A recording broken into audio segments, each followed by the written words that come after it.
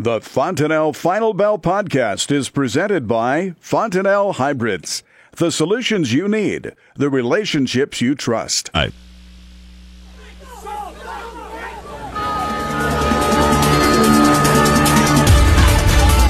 Good afternoon. Welcome to the Fontanelle Final Bell here on the Rural Radio Network. I'm Susan Littlefield. For a Tuesday, Jeff Peterson's joining us with Heartland Farm Partners located in Lincoln. Looking at the markets today, it was another weekday. You and I were just talking about this leading into today's program, looking at these prices and some of the frustrations that producers, as they're in the fields, are feeling at this point. But then why? Why is the corn and the bean market so weak again today? You know, and I think it's a combination, kind of a snowball effect, and that's kind of seems like what we've been seeing a lot of lately, Susan, is the fact we had the tariff announcements come out, and we'll talk more about those a little later in the segment. We're in that time of frame where you start to see some harvest starting, and the funds are on the selling side, and they're going, you know, with everything that's going on, they still kind of feel the path of least resistance here has been down, and they've been rewarded for it so far. The end users are sitting back going, you know, as long as this market's trending lower, we really want to buy this. And we hear that from a lot of users, whether they be ethanol plants or feedlots going, you know, we like these prices. We want to get some bought here, but we're not in a big hurry. And I think you wrap that all up and it continues to give us a little bit lower markets in here. You go ahead and push on top of that. Technically, we've broke some support levels and here we are. You know, you look at talk about those support levels.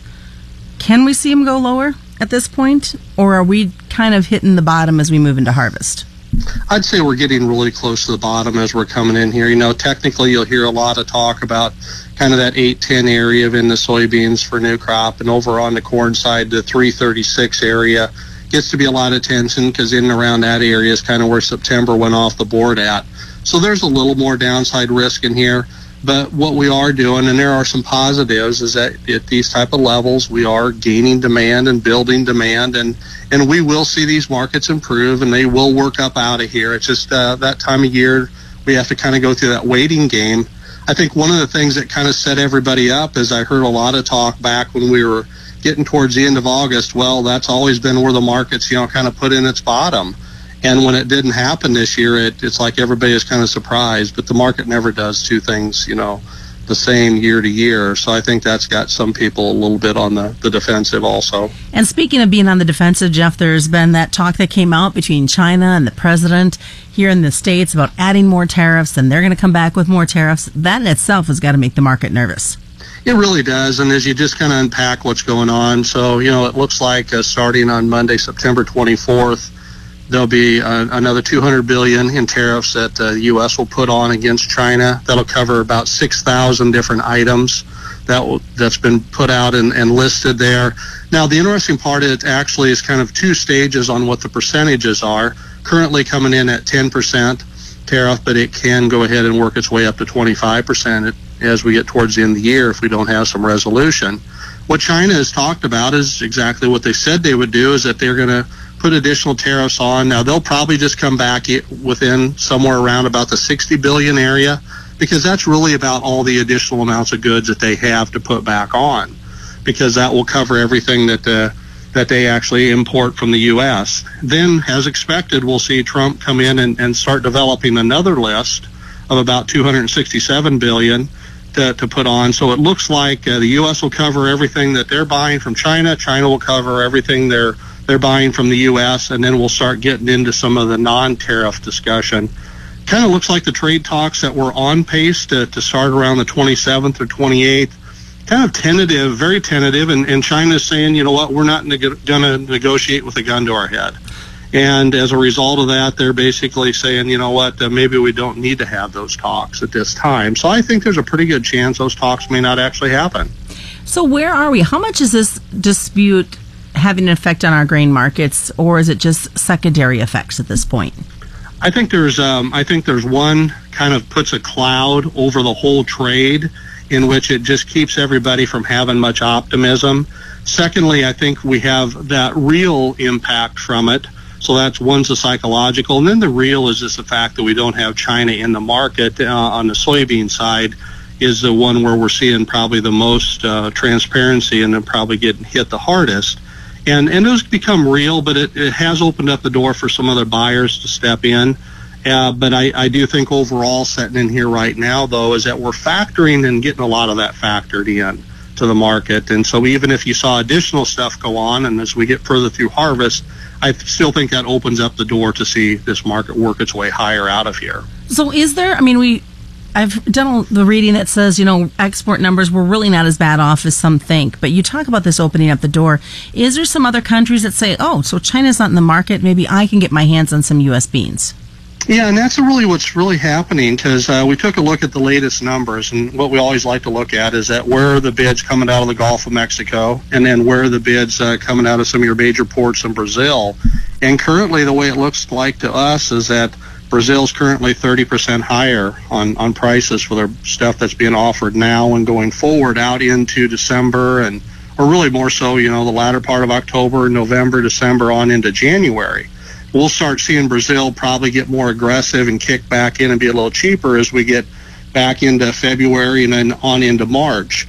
And what's important about that 30% level is that currently China would have tariffs in place on the soybeans of about 25%.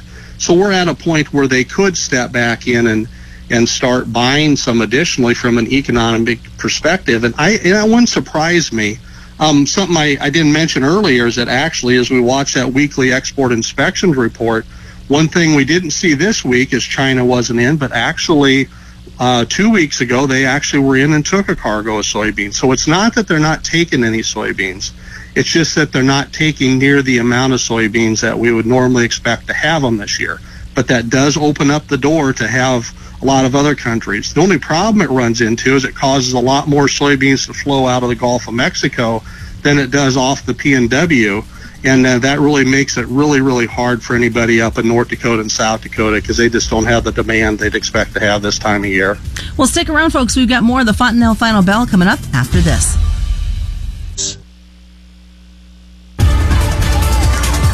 Welcome back to the Fontenelle Final Bell here on the Rural Radio Network. I'm Susan Littlefield, and Jeff Peterson's joining us with Heartland Farm Partners out of Lincoln. We left off talking a little bit about some trade, export numbers. You said you had a little bit more information, Jeff, to pass along to our listeners.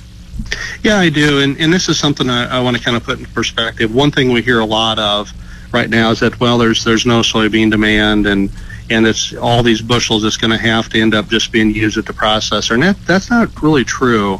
There is actually good exports on the books, and we're probably equal to last year in regard to what's on the books. It's just we don't know when it's going to ship, and there's a certain amount of that is China that we don't know if it will ever ship. But just to give you an idea how things are going so far. So the crop year started on September 1st here, the 2018 crop year. Since then, going out of all of the different ports for export out of the U.S. on soybeans, we've shipped out about 63.7 million bushels of soybeans. To put you in perspective, that was about 75 million bushels last year. So we're down about 11 million bushels, down about 15%. So actually, some good shipments going forward so far. Over on the corn side, we've actually are faring a little bit better even. We've shipped out about 67 million bushels of corn, and that compares to about 53.7 million bushels last year. That's up about 13 million bushels, or up about 25%. So overall, we're getting off to a good start, but the big concern that everybody has, and I went in and took a look at some numbers just to say, okay, so how many bushels will we ship out here as we go from September all the way out through the end of October? Last year in 2017, we shipped out 448 million bushels of soybeans. 2016, 488 million bushels. 2015, 400 million bushels. So you can see the big concern is we've got a lot of beans to ship out yet, and their concern is with China's not in there, how much will these other countries take, because we're not used to them being in the marketplace. So curiosity is, you and I were talking during the break about the Mississippi River. Can it handle the influx and the switch? Should North Dakota, South Dakota not ship to the west or have to go to the east? Yeah, those bushels are going to go a lot of different directions. Some of them can make their way on over into the ports and work their way down to Mississippi. Some of them will honestly get railed into some of our soybean processors, maybe even here some in Nebraska at some of the different basis levels. So those different bushels, there definitely will be a home for them. The problem is at what price, and that's always the hardest part. So I understand you got some information when it comes to Informa Acres. It is. We talked a little bit about the last time I was on the FAPRI acres and the increases we're going to see there. The Informa Acres, as we'd expect, their numbers actually probably are more in line with what we're kind of thinking. Corn acres at 93 million acres. That's up 3.9 million acres from last year. Soybeans at 82.3 million acres, down 7.3 million acres from last year. And really the difference in there will ultimately end up being the wheat acres. Now, some of the things that I think we could see, though, is that I think we could see a larger amount of acres switch happen maybe in the northern parts of Minnesota, over in South Dakota and North Dakota than maybe we see in the heart of the Corn Belt. It's not saying there won't be switches in the heart of the belt, but I think we'll see more switching up north just because their cash price is going to be that much worse compared to where we're at. We're off of Husker harvest days, and of course I had the opportunity, as I spoke with producers, to just kind of ask, so do you have any old crop left over? And you and I talked about this a little bit, that the reaction was, yeah, we do have some unsold old crop and the crop that's in the ground right now. So what do we do? Where do we go from here, especially since we've got 17 and 18 ready to go? Yeah, I think something we're going to have to get used to is that we're going to see a lot of beans on the ground, not by farmers, but by the elevators. There's going to be certain elevators that are going to go cash only. And if you're concerned about that, or if you're wanting to get some space for some storage, I'd recommend talking to them early and reserving some space for that. Our overall opinion, even though these prices are not real good in here, is that we don't want to sell anything here on the old crop corn or beans, or also the same thing on the old crop soybeans. Or new crop soybeans. We just don't want to be a seller here. We think there'll be some additional opportunities down the road. If you have to pay storage on the beans, I think you will be rewarded with a basis improvement and also an increase in the futures price. Over on the corn side, if you're in a situation where you can't really justify paying the storage, then our recommendation would be is that you'd utilize some type of basis contract or a deferred pricing contract that still does give you a better chance to get a higher futures price down the road, because our belief would be as we go forward down the road, corn has a wonderful demand story that's building. It just really needs to have the opportunity to really kind of fully bloom.